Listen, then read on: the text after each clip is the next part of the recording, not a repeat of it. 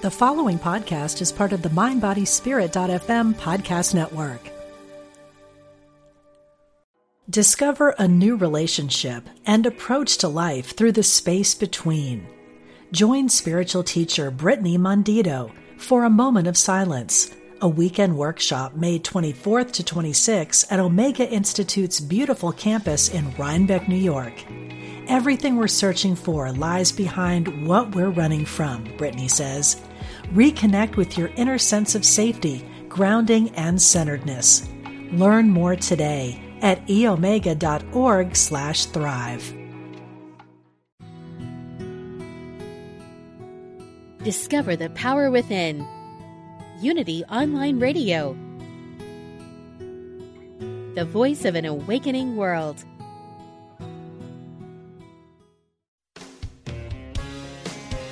Discover hope and healing from the other side. Welcome to Messages of Hope with Suzanne Giesemann. Listen, they're all around you, close as a thought or a memory.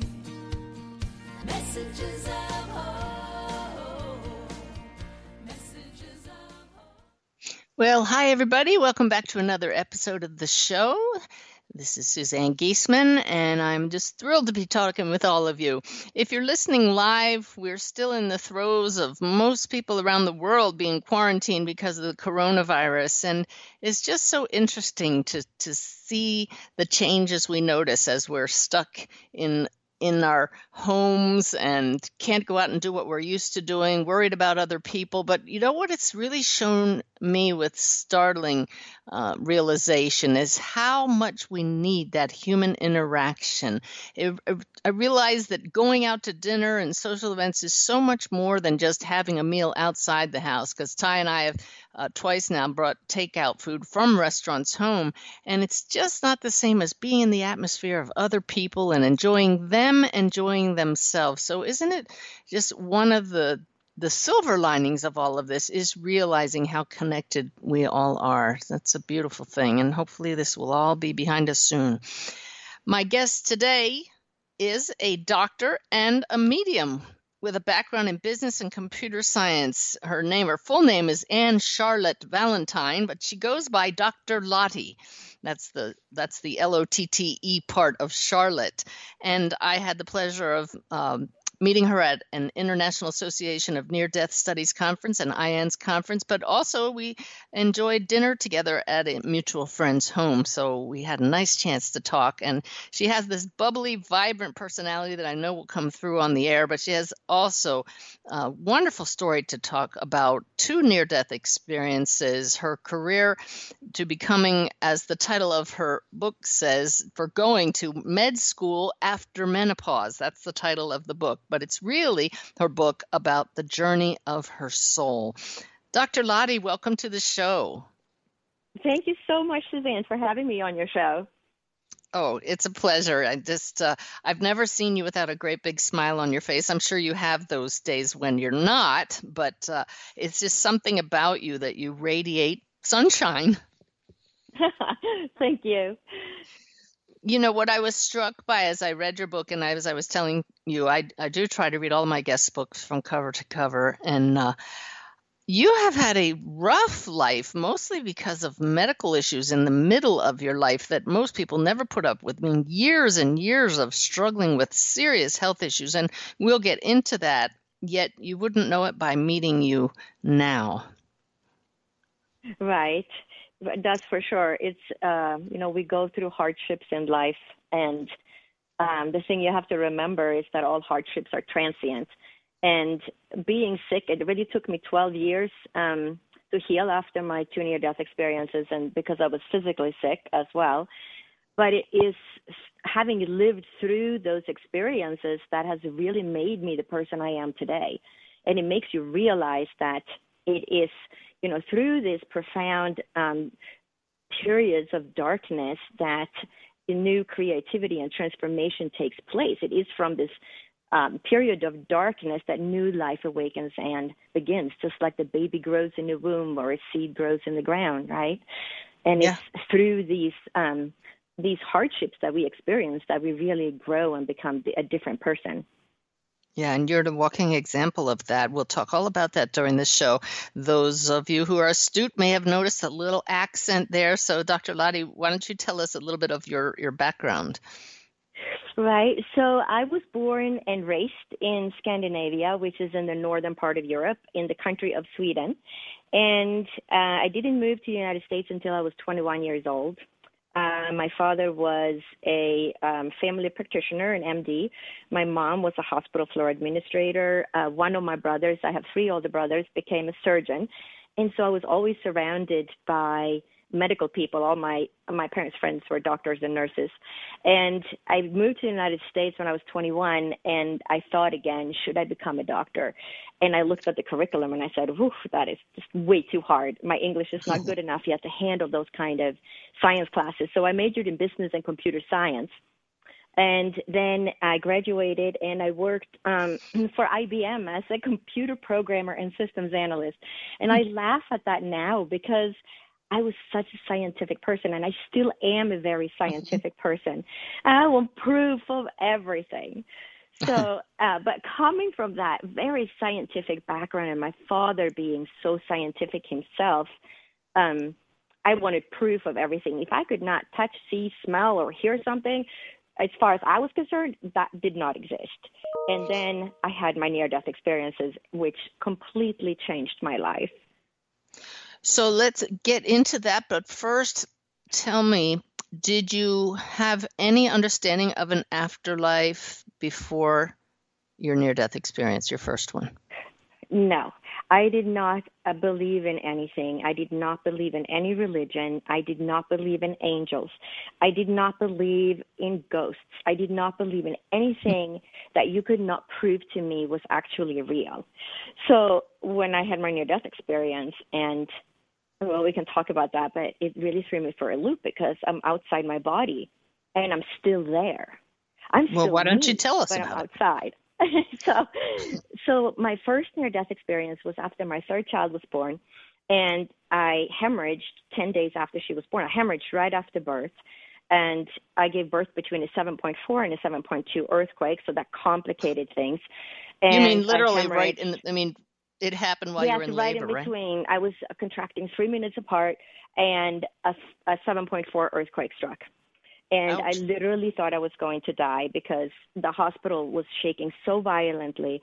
And, you know, in hospitals where they have those big windows from basically floor to ceiling.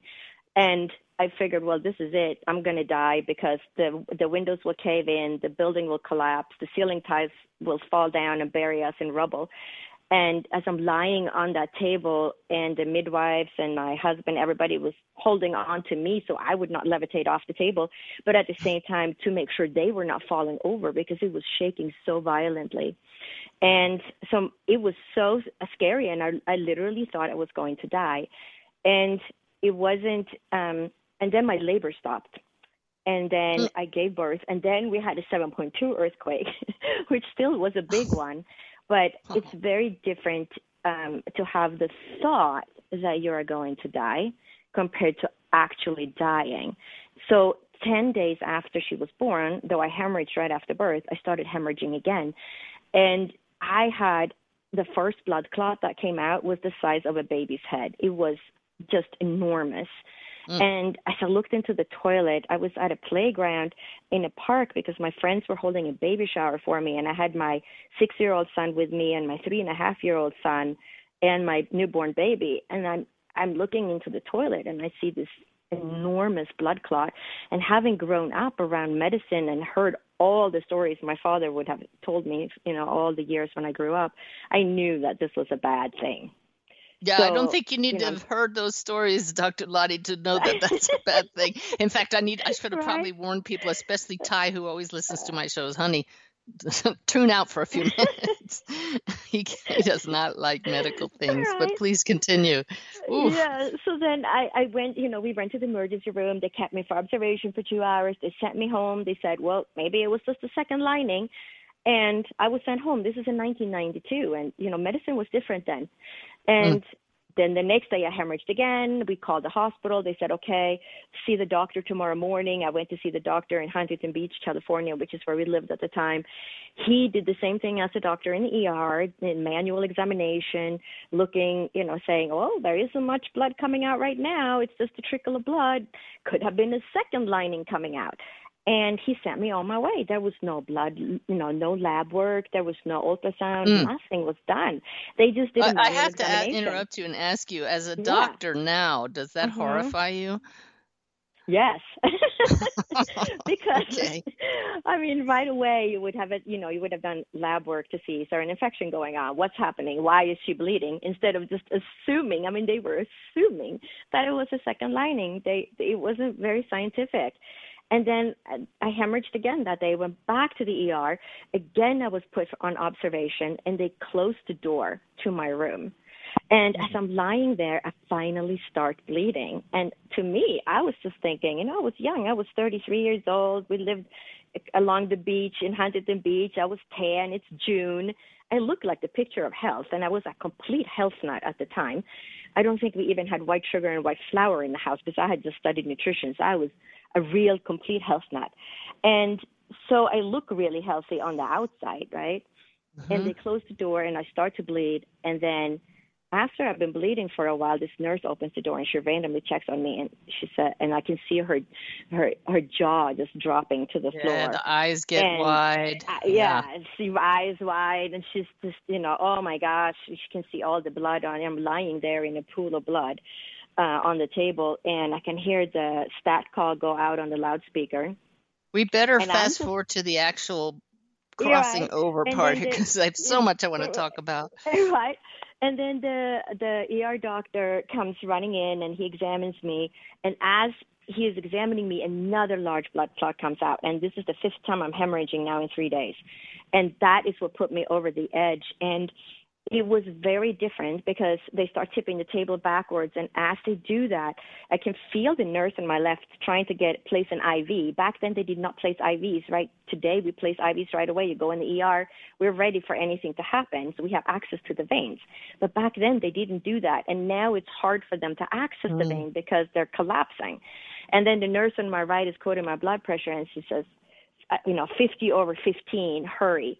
And it was at that point that I knew that I was dying, and then started to leave my body.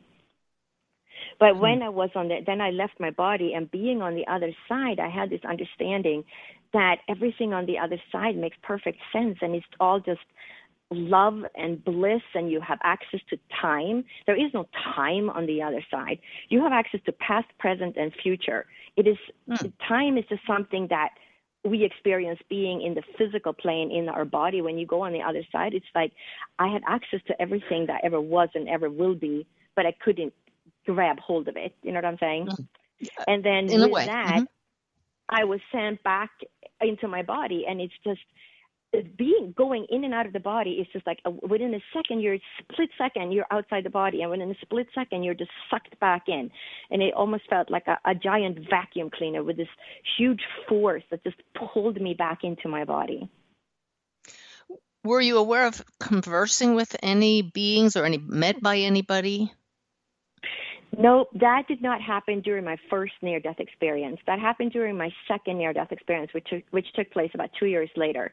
And because of this and losing so much blood, I got really sick, and I started bruising. And now being a doctor, I understand what happened, and was also told years later that probably what I had was aplastic anemia, which means that you have a reduction of your white blood cells, your red blood cells, and your platelets. So if you hit something, you bruise very easily because you don't have platelets.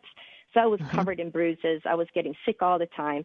And this journey took me literally 12 years to really heal. The first 6 years was, working on healing every day. But during you say that, but I just want all of you listening to understand. In the book, she goes into detail. I mean, you couldn't take care of your kids. You couldn't go to the store. You were just literally like an invalid, weak and sick constantly. Yeah, for the first year, I could not go to the store at all. I basically spent a year in a rocking chair. And then the following years, if I timed it, I could go to the store if I was constantly moving and not standing still. And I would go to the store when there was no people. And many times I would just walk away from the cart because I felt like I was going to pass out. People would approach me in the stores asking if I was going to pass out because I was so pale and so weak because I didn't have enough blood in my system. So after 2 years, I had a second near-death experience, and it was as if my soul, I don't know if my soul did not merge all the way back in after my first near-death experience or if it was because I was so sick. But it was as if my soul was constantly trying to jump out of my body, and I was constantly holding on to it and, just kind of like, don't leave, hold on.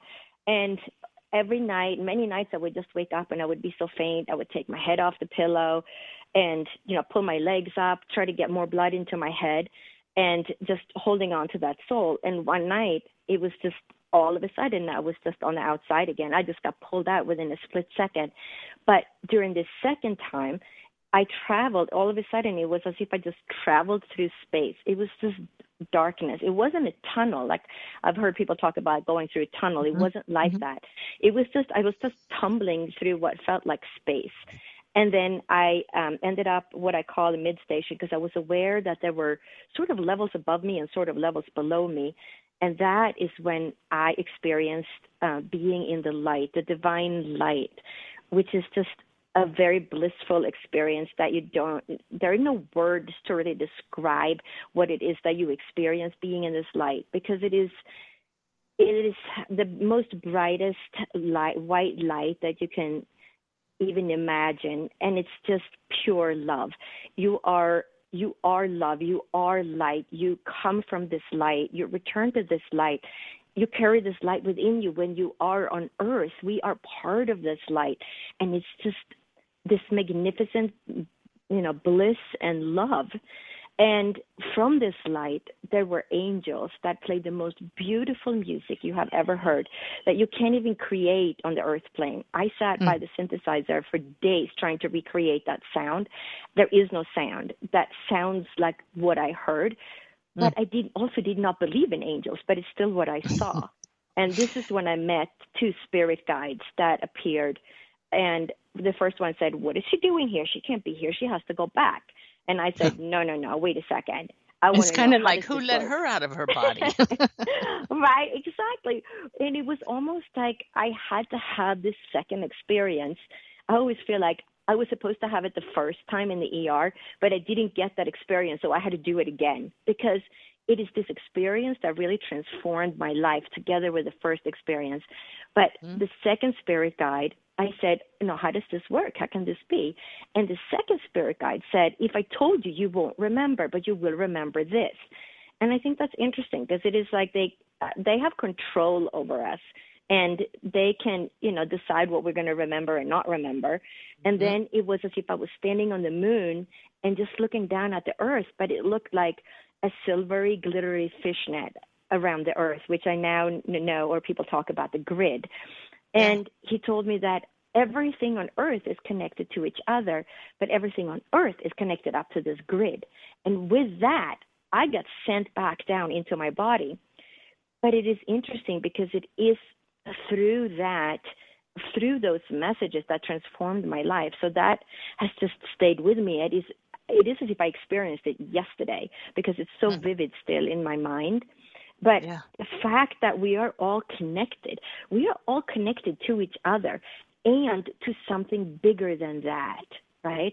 So everything that we do and think and feel and say creates some kind of frequency between all of us that then affect everything that is. It certainly is enough to give people hope and make us envious of those who have that experience, but I wouldn't have wanted to go through what you did physically. Now, were you still dealing with the physical after effects at that time, and did what you experienced in the second NDE change that? Yes, I was really sick still. And I was still covered in bruises. So if I put my knee on the floor to help my children tie their shoe, my knee would be covered in a bruise. So I became a very good squatter during these 5 or 6 years until the bruising, stopped. But it's not, it didn't change anything physically. What changed was that I started becoming clairvoyant, and I started to see things before they would happen, or I started knowing things before they happen. And I, in the beginning, I thought it was just, oh, that's just a coincidence. It can't be, even though I had had these experiences, because I was still doubting my own experience. I kept thinking, well, maybe it's the brain. Maybe this is the way the brain shuts down. Maybe it's the lack of oxygen. I needed a scientific explanation for what it was that I had experienced. And I couldn't find any. I read so many books. I even read Stephen Hawking's books. And I had no idea what those mathematical equations actually meant. I would just read it for content, trying to find a scientific explanation to my own experience. And it took me many, many years of coming to terms with this. And it was through the clairvoyant, clairaudient, and clairsentient experiences that I had over the next 12 years that then taught me that this is real. Every time the spirit world tells you something, it comes true. It doesn't matter what I do to counteract it.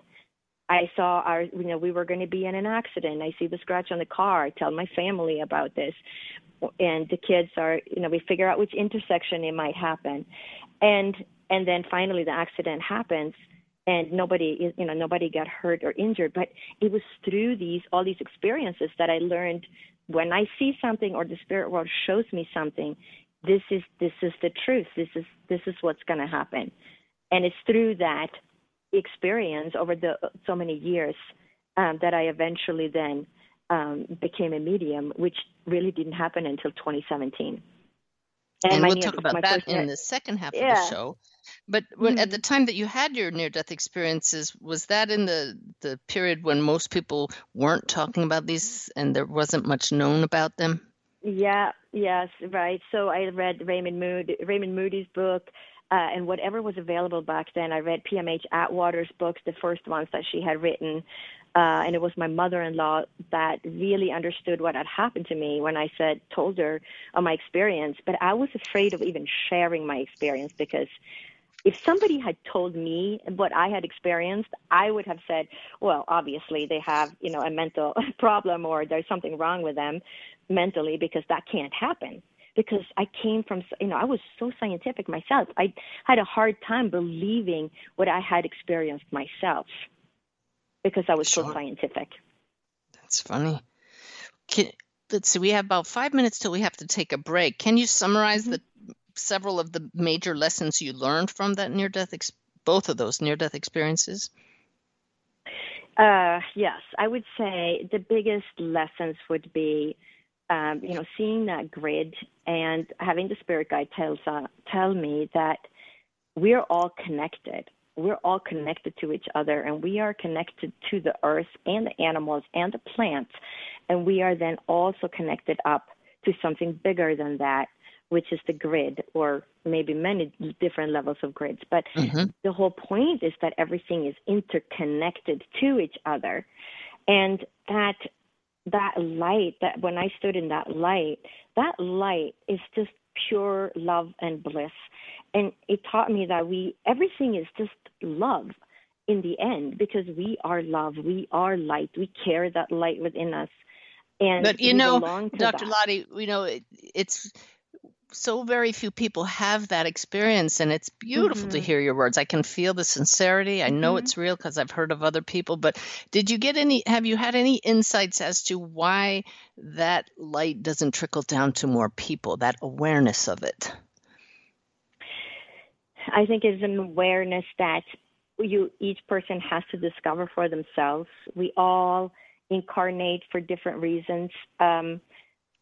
I had to experience that. The way I look at it, I had to experience that in my own life in order to fulfill my contract or go down the path that I was meant to go down on and become a healer and a doctor, because that is my true path. And I think it's each person. Everybody is not going to or may not find that during their life, because it's not part of their life path.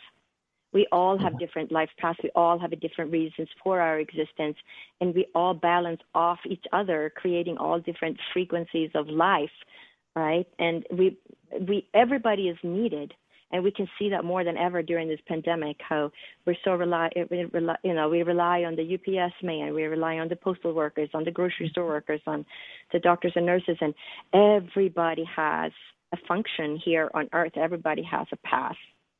It's a great example. I also think that, that, life is short, and we never know when something is going to happen to us, and to live each day as if it is your last, because you don't know what's going to happen tomorrow.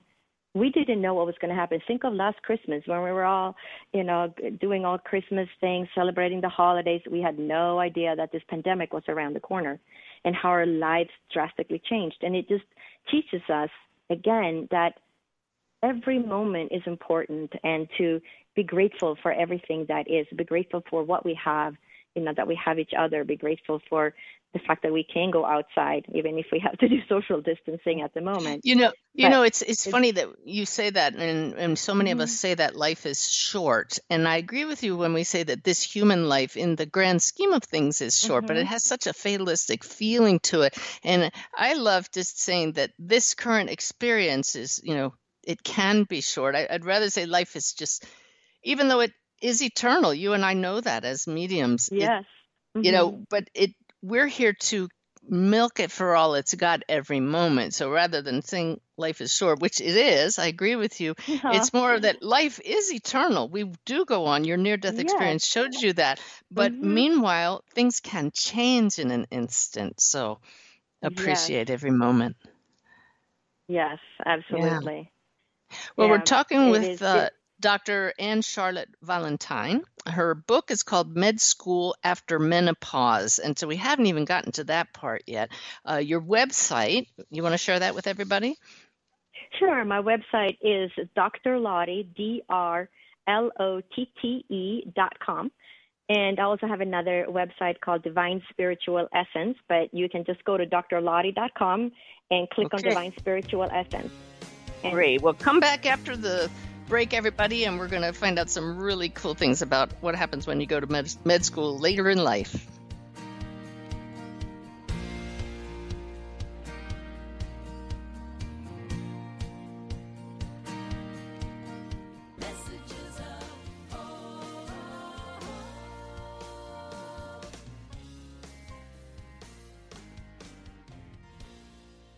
Discover a new relationship and approach to life through the space between.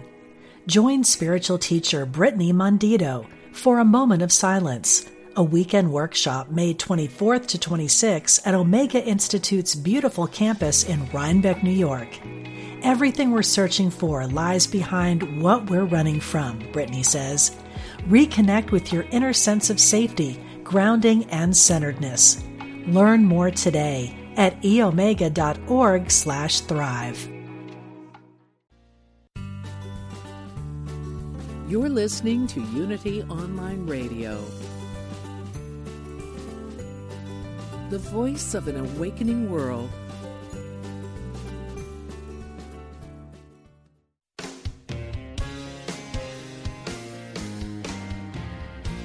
Welcome back. You're listening to Messages of Hope with Suzanne Giesemann.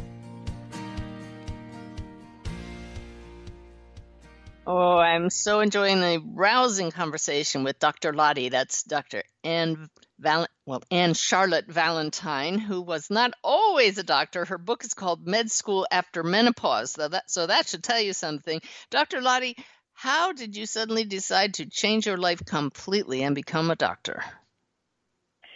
Well, so I had those two near-death experiences, right? And I became clairvoyant, clairsentient, and clairaudient over the next 12 years.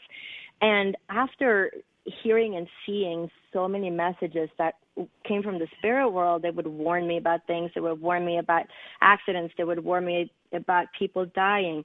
And after 12 years of this, when the spirit world speaks to me, spoke to me then and speaks to me now, you just listen. I just listen. And I was in my living room, and I had started looking for different things. I was thinking, now it's been 12 years and I finally healed from all of this. I want to, when I go back to the workforce, what should I do? Because I didn't want to go back into the computer science business because I had changed so much, and I wanted to work with healing of some sort. And I was looking at different things online, couldn't really find anything.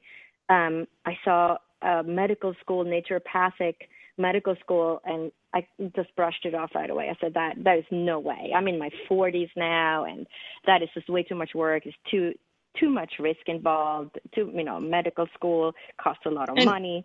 And you're married. You have 3 kids. Yeah, exactly. And you're in your midlife. And I stood up and I was walking to the kitchen, and all of a sudden I became aware of a spirit. I couldn't see the spirit, or know who it was. I just know that there was a spirit that was communicating with me, and the spirit guide said that I had to become a doctor. I had to write 2 books, 3. I had to bring messages and healing to the people. And I had to combine East and West in the healing that I was to do.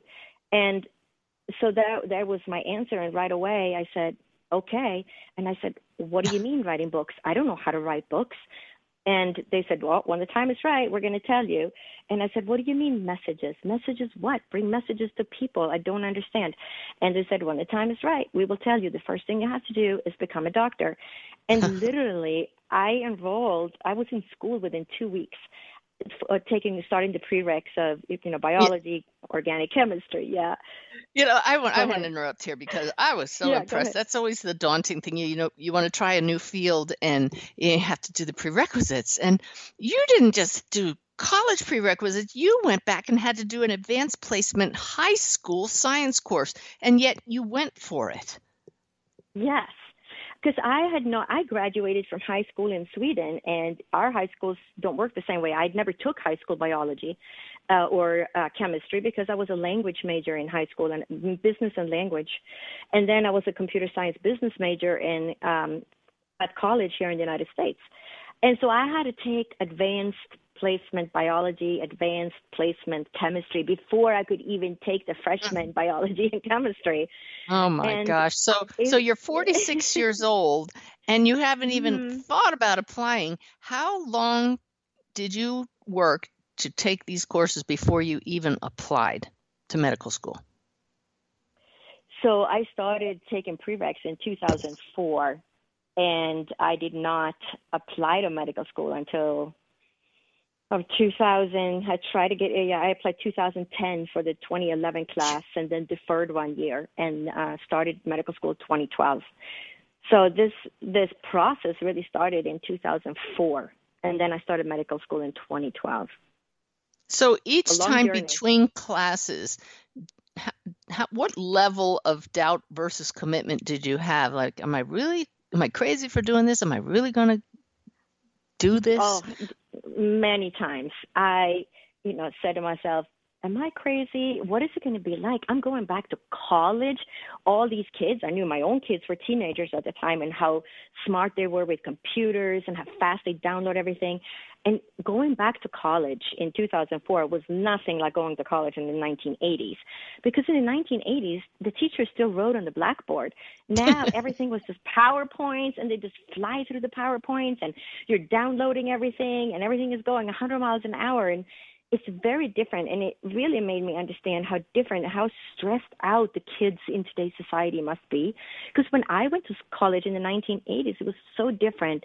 Things moved at a much, much slower pace than it does now.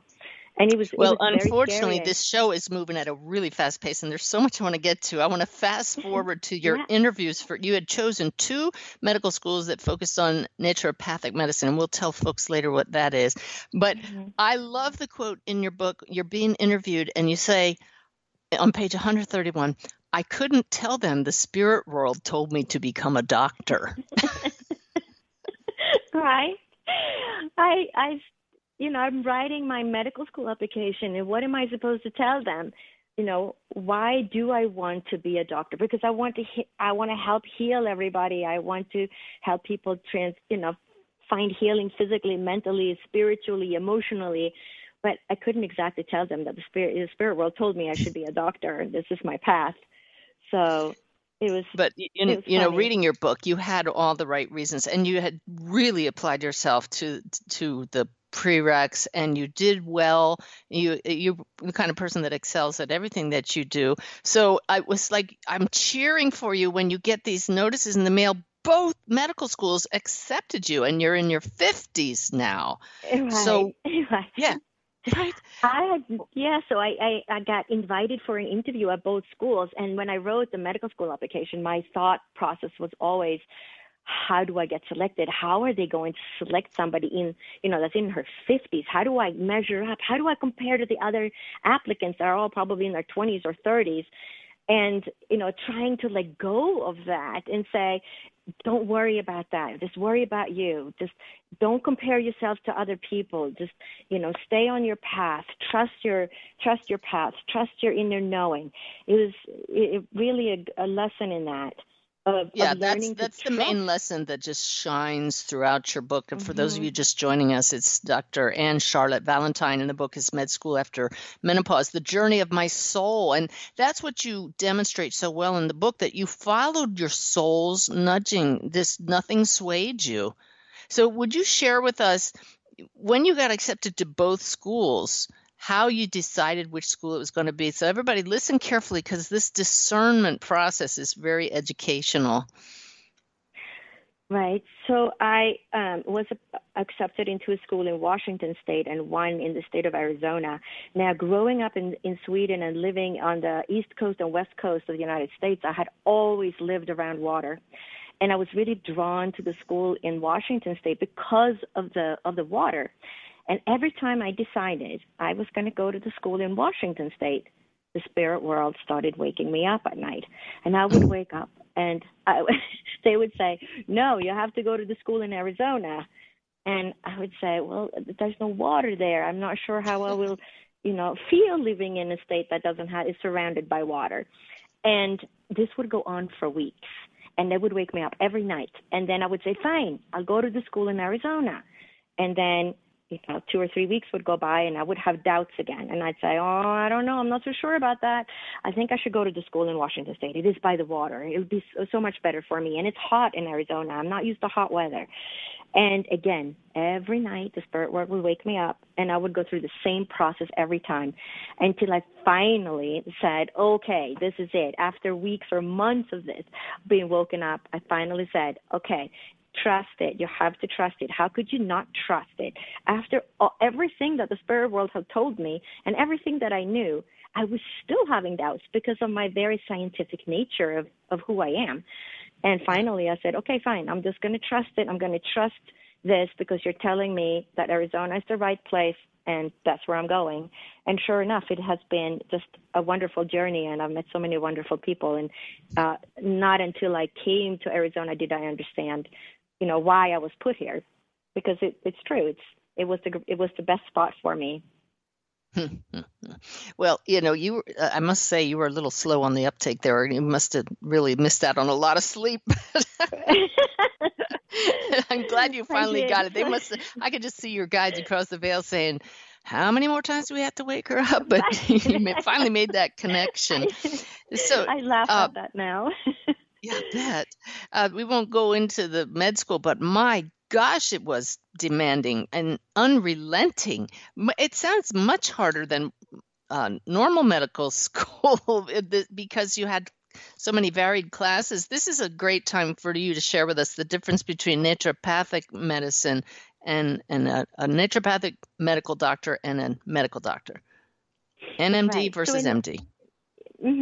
NMD versus NMD. And a traditional medical doctor, like an allopathic medical doctor, or MD as we call them, the first 2 years of medical school is almost identical in naturopathic medicine and in allopathic medical school, because we go through cadaver lab and we do physiology, and it's all the same, biochemistry. It is the second 2 years that are different. We all do the general medicine. We all do those type of classes. We actually study a little bit more pharmacology, a few hours more than the MDs, because we have to learn more about the interaction of herbal medicines with the pharmaceuticals. But on top of just learning allopathic medicine, we also get trained in acupuncture, botanical medicine, and homeopathy, as well as nutrition. So it is more of a holistic approach to medicine, and we always try to go to the root cause of why the person is sick, instead of just prescribing a pharmaceutical drug. Now, granted, if you come see me and you have sky high blood pressure, I am going to give you a pharmaceutical drug to keep the blood pressure under control, because we don't want you to have a stroke, right? And then we can work on a holistic approach, and we can wean you off that blood pressure medication. But it is just a different approach. We go more. We try to figure out what the cause is more of your physical problem. So you take the same boards and exams as an MD, correct? We take our naturopathic medical boards, because our boards also include there would be case presentations with pharmaceutical drugs, but they will also have botanical medicine drugs, mixed into those cases with homeopathy, and we take the acupuncture board. So our boards. The first board we take, the science boards, after 2 years, are very similar to the regular medical school boards. But when we graduate, we take the clinical boards, and those are different because ours integrate those other botanical medicine, homeopathy, and acupuncture in those boards as well. I see. But you prescribe drugs and you can do surgery. Yeah. The licensing is different. We are in the same boat as the chiropractors used to be. So I think about half of the states in the United States are now licensed. The naturopathic medical doctors are licensed medical doctors in those states. And some of the states are still working to provide licensing for naturopathic doctors. So some states that are not licensed yet, you can basically say you're a naturopathic doctor and have done some online school, and you never went to medical school. So it's very important to understand what state you live in, if that is a licensed state or not. And you would have to go and contact the naturopathic medical board for that state to find out if your state is licensed or not.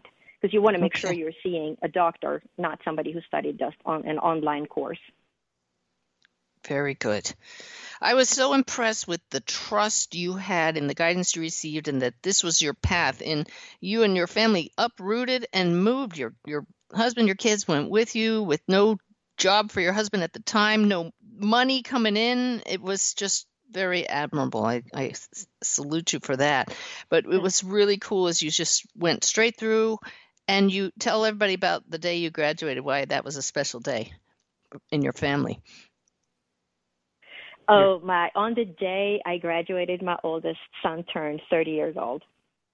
Yeah, so 30 years to the day since she'd given birth. So you're how old now, becoming a doctor? I was 58 when I graduated.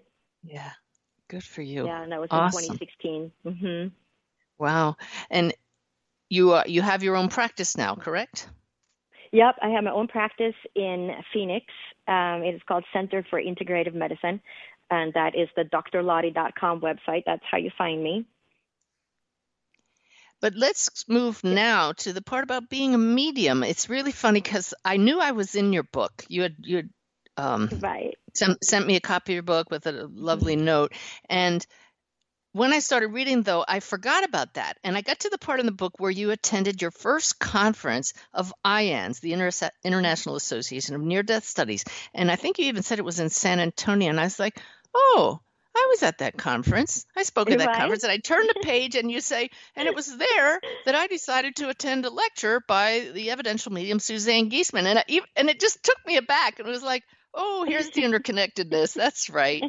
But at that time, you did not know you were a medium, correct?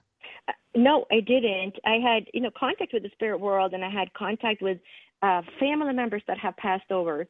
But I was still very skeptical, being the scientist that I am, that you could actually call in a spirit and communicate with a spirit for somebody that sat across from you. I was in disbelief, and I said, well, I'm going to go listen to Suzanne Giesemann talk about this. She comes from the Navy. She is scientific, just like I am. And that's why I was so eager to hear you speak about that. And it really helped me come to terms with it. And it's when you put the picture up on the overhead projector that showed Arthur Findlay College, the Spirit popped in and said that, oh, you have to go there. And I immediately said, to the Spirit guide, I said, I can't go there. I'm still in medical school. I'm only a third-year medical school student. I have to graduate. I got to do a residency. That is out of the question. What are you thinking?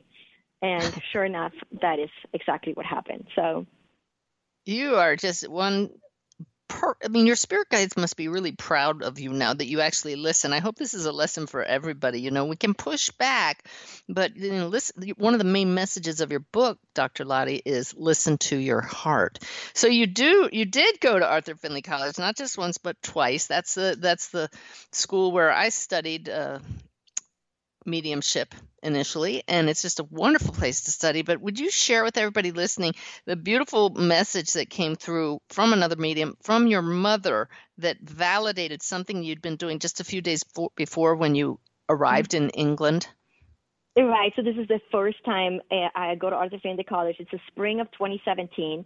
It hadn't even been a year since I graduated from medical school, and I'm still in disbelief. Right? Can this be true? Can you really bring in a spirit to somebody that's sitting across from you? And I had my first reading. On demand. I had my first reading ever with my teacher. And she brings in my mother, and it was as if my mother was sitting on the chair right there. And then she proceeds to say, your mother is telling me that you don't have to watch all those brain game shows that you've been watching because you're worried about getting dementia, because my mom had gotten dementia when she was in her late 80s, and I was really worried about that. And when I had arrived in England, I had gotten there a day early so I would get rid of my jet lag.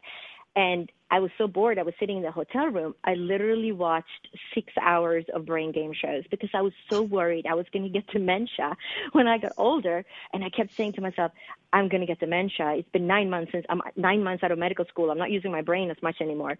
And I watched brain games the whole time. And here is my teacher saying exactly what I had done and what I was worried about, getting dementia. That just happened a few days before. And everything that she said was just, it was as if my mom was sitting right there in the chair. And also when I was doing mediumship, like it took me 3 days before I even realized that when I brought in a spirit for the person sitting across from me, I kept saying, I walked away each day and I said, that was just luck. That was just luck. It's not going to happen tomorrow. And then it would happen again. And then on the third day, I said, okay, it's not luck. This is really happening. Yeah. And I'm really communicating. It can't be luck. I've done this, 20 times now in 3 days.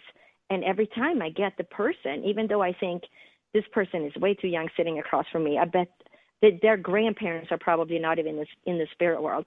And my brain would start to try and interfere. And then I said, no, just go with it. Just go with it. Whatever they show you, just say it. It's the only way you're going to figure it out. And I would just say things and they would be, yes, that's correct. And, it took me 3 days to, even though I had gone to medical school based on messages from the spirit world, I was still not believing that you could actually do this. And it wasn't until the third day and having the reading with my teacher that I really started to understand, wow, this is why life is eternal, because this makes perfect sense. Because I was outside my body when I had my near-death experience. I was still me. I was just in a different state. And it's the same with the spirit world. They're all still there. They're just in a different state of existence, and we can still communicate with them. It was just mind-blowing. Yeah. I love this, and I know that I have many students who are in the same boat as you, being very left brain. I know I have several students who are physicians, and right now, are you listening? It's so hard to get that conscious mind out of the way, and I know this is why you wrote your book, right? To share these, trying to help other people find. Trust their intuitive abilities, trust what they feel in their heart, knowing that transformation can happen even if they're in their midlife. Just follow that inner guidance or what your spirit guides are telling you. Yeah. So do you use the mediumship at all in your practice now, or your psychic abilities? It would be hard not to. When you practice medicine, you have to practice medicine according to the law and the scope of, your license.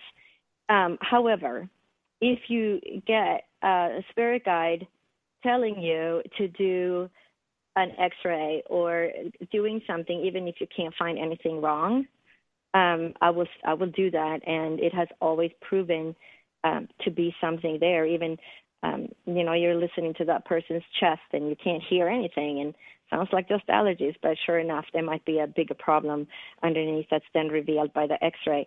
But normally, if I didn't, I think a lot of physicians also are very intuitive. It's just that they don't talk about it. And I hope that by me being open about it and writing this book and speaking, I hope to be speaking at conferences to bring that back into medicine. A lot of physicians are intuitive, but they're reluctant to speak about it. But, we listen to that, and I certainly listen to it every day with all my patients. If I get guidance, I'm going to listen to that guidance. Yeah.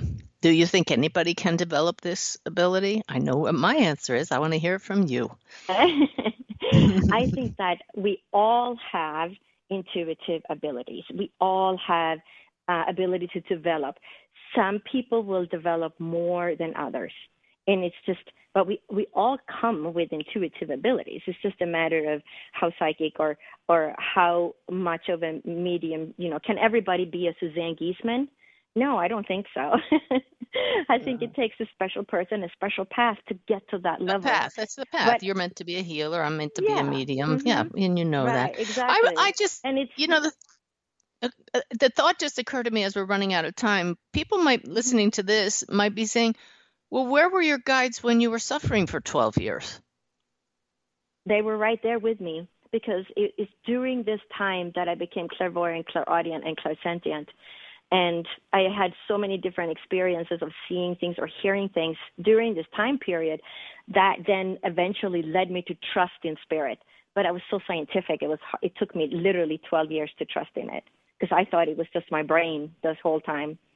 Oh. And it wasn't until, I had real proof, so many things happening, and then saying, well, Spirit told me so, and I have proof because I told my family about it, or I wrote it down in this book, and I could go back and say, oh, I wrote it down. Look at that. On April 2nd, I wrote about this, and now it's April 18th, and it's happening, right? And I needed that proof. I needed the evidence to trust it, because I'm so scientific. I get it. I write down everything, and then we celebrate. So maybe we're a little slow on the uptake, but eventually we get it. And I love that you've put it into your book, and it's providing a model, an example for others. It's just beautiful. One thing that's really cool about your book is how many lessons there are in it. It's very nice how at the end of each chapter you provide exercises for the readers.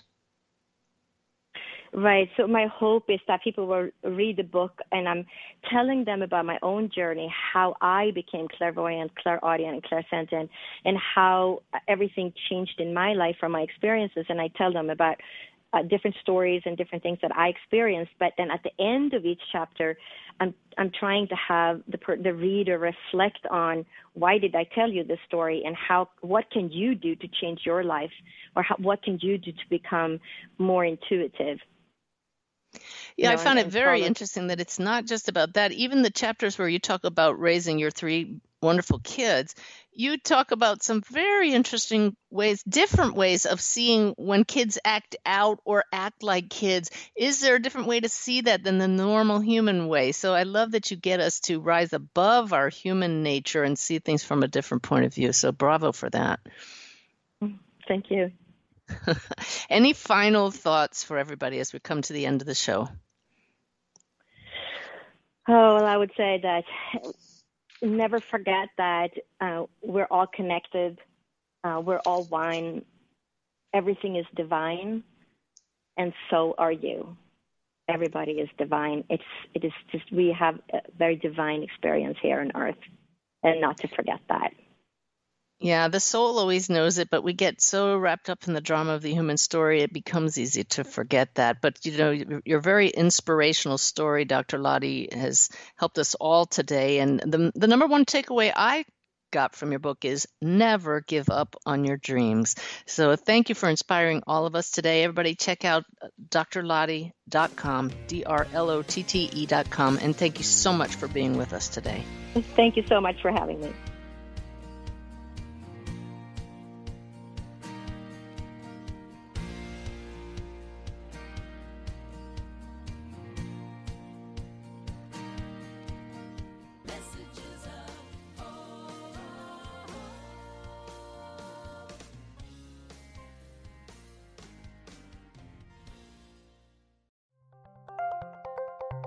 Thank you for listening to Unity Online Radio, the voice of an awakening world.